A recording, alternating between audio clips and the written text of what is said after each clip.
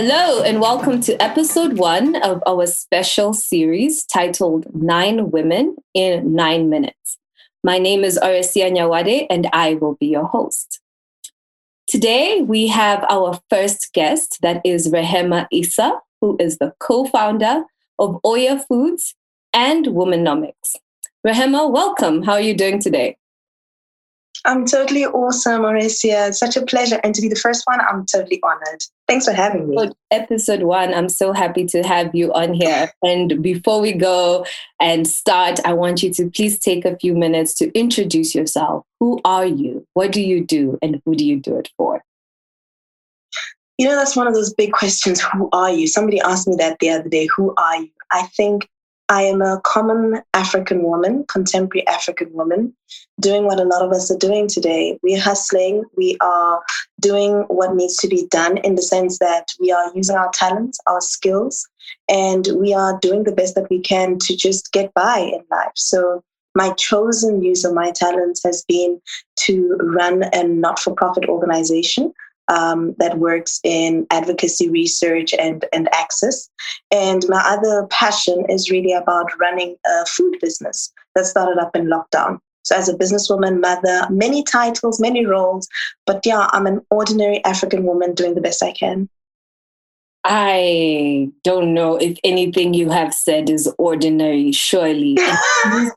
That is nothing ordinary. That sounds super exceptional to me. And the brave nature that you require to start a business during lockdown, that's big. Big up yourself. So Thank you. And that's why I say it's ordinary. Do you know how many women are actually doing that? We need to stop exceptionalizing that. It is more ordinary than we say. You know what? Let's actually have this chat for a few seconds before we go to my next question, where I think that it needs to stay at exceptional. And the more people doing exceptional things, the more we encourage other women to come and join us on the exceptional band. So there's nothing ordinary about it. I understand making it a norm for people to be exceptional, but the exceptional word needs to stay. What do you think? I'm going to receive that. I'm not one to shy away from that. I'm going to receive. I'm like, if you want to call me exceptional, I receive with blessings.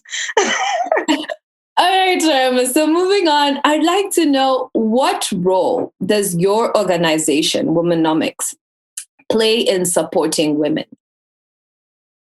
So Womenomics Africa is one of the answers. Again, we take it from the fact that there are a lot of organizations doing a lot of things. We're a connector. We connect the dots. We connect what we call your meso players, your policymakers. We connect them to your macro players, development organizations, to your micro players, which is your women entrepreneurs. We create and curate an ecosystem that makes it possible to not just make the connections, but to facilitate the key access points that we say that women have challenges with. So access to information and insights and knowledge, which can be translated to commercial value, access to capacity building and skills that actually helps you to build up your business, and access to an ecosystem and network of service providers and co-agents and co-believers in the work that women entrepreneurs in Africa can do, which is basically then facilitating and linking them to access greater opportunities in the intra-Africa trade area. That's the next big thing. And so we're looking to connect African women and to be able to account in the next 10, 15 years for half of that $6 trillion that is said to be made available just by Africa trading with itself. So we are one of those people who are working towards making that possible. You want a piece of that pie, a huge piece. No, we want half. Half. Okay. Half. Let's be very clear about what we want. And actually, what you're saying about the work that you do at Womenomics ties into the question that we were talking around exceptionality. So you are embodying that whole thing of bringing women into the space, giving them access to market through the different pillars that you've spoken about. Now, I want to talk about something that the reason why we started this series and we came up with it was to touch on some of the topics that are not so commonly spoken about, or they are, but not in the public. And one of those is around women supporting women. And there's a dangerous narrative that is going around that women are their biggest enemies. And I say dangerous because I, Aurecia, don't believe that it's true. But I would like to hear from you, Rahema. Like, what are your thoughts on this? Is it true? And what happens when women work together? I think we're the epitomization of women working together. I think sometimes when you give a narrative airtime, you let it get legs. And we do not give sufficient airtime to when women are working together and women are making it work.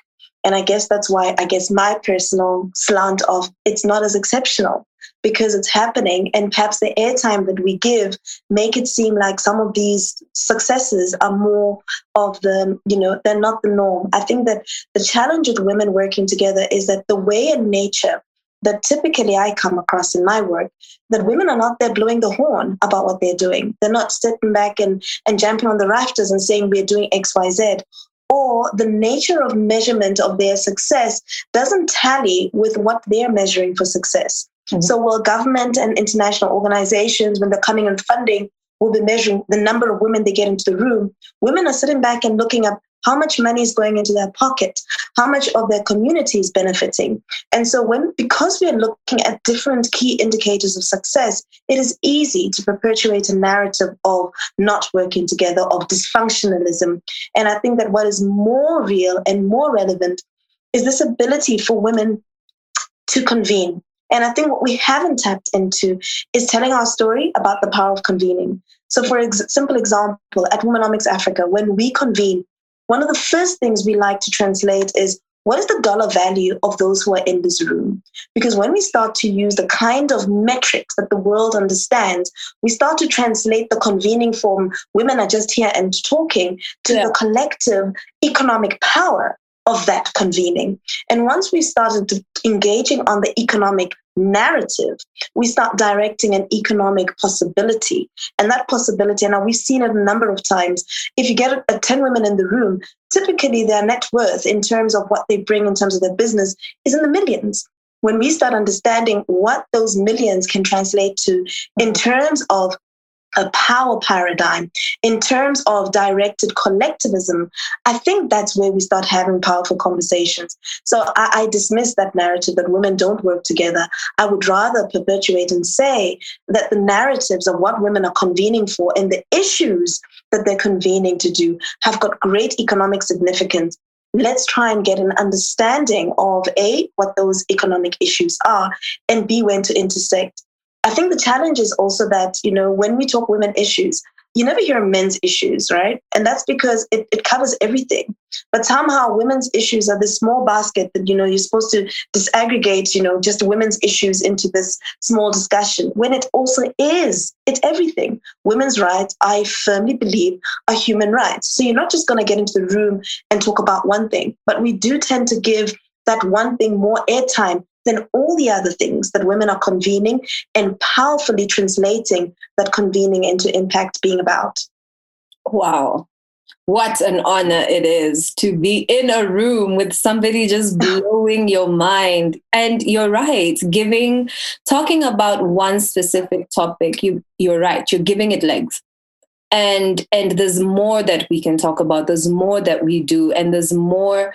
And as you said, women need to be louder about their accomplishments and louder about the different spaces and the angles that they are using to actually get some sort of economic movement going. What are they doing? And I really, really like this concept of the dollar value when you gather with somebody, because that really just immediately changes the conversation. Because previously, I think with men, you would want to say, these men are already being respected, right? I put my hands in quotations because of, you think maybe they're educated or they have big titles in big companies. But when we as women do that for ourselves, then we can also really just silence that other narrative that women are not working together and just start moving forward, right? Absolutely. So before I end with the last question, just on the same topic, what are some of the key indicators of success that we should look out for as women, like, and or those issues that will take us away from the negative and drive us towards the positive?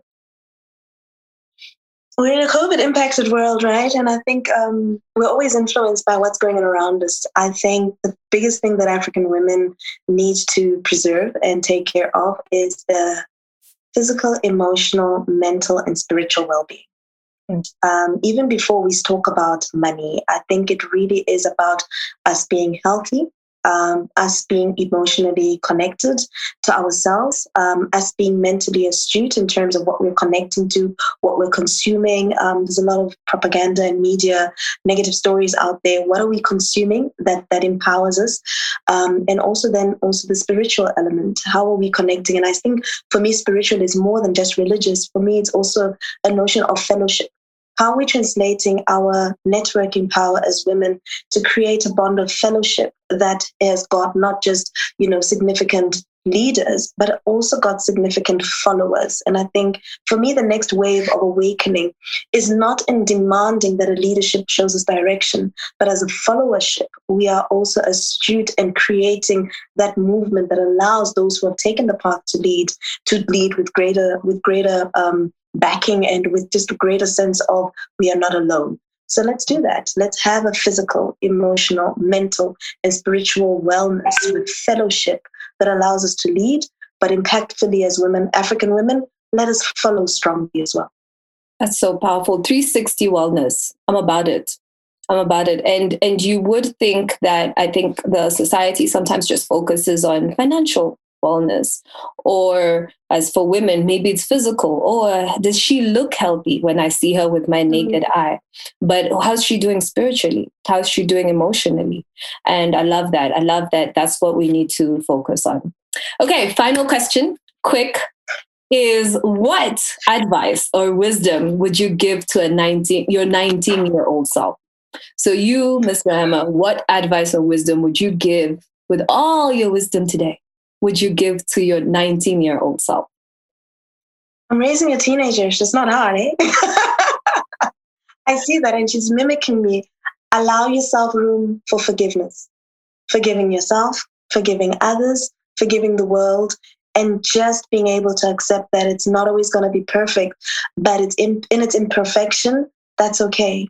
And I think it's that allowing ourselves room for forgiveness and for room for growth through that forgiveness. Life's a journey. It's not one pit stop. Yeah.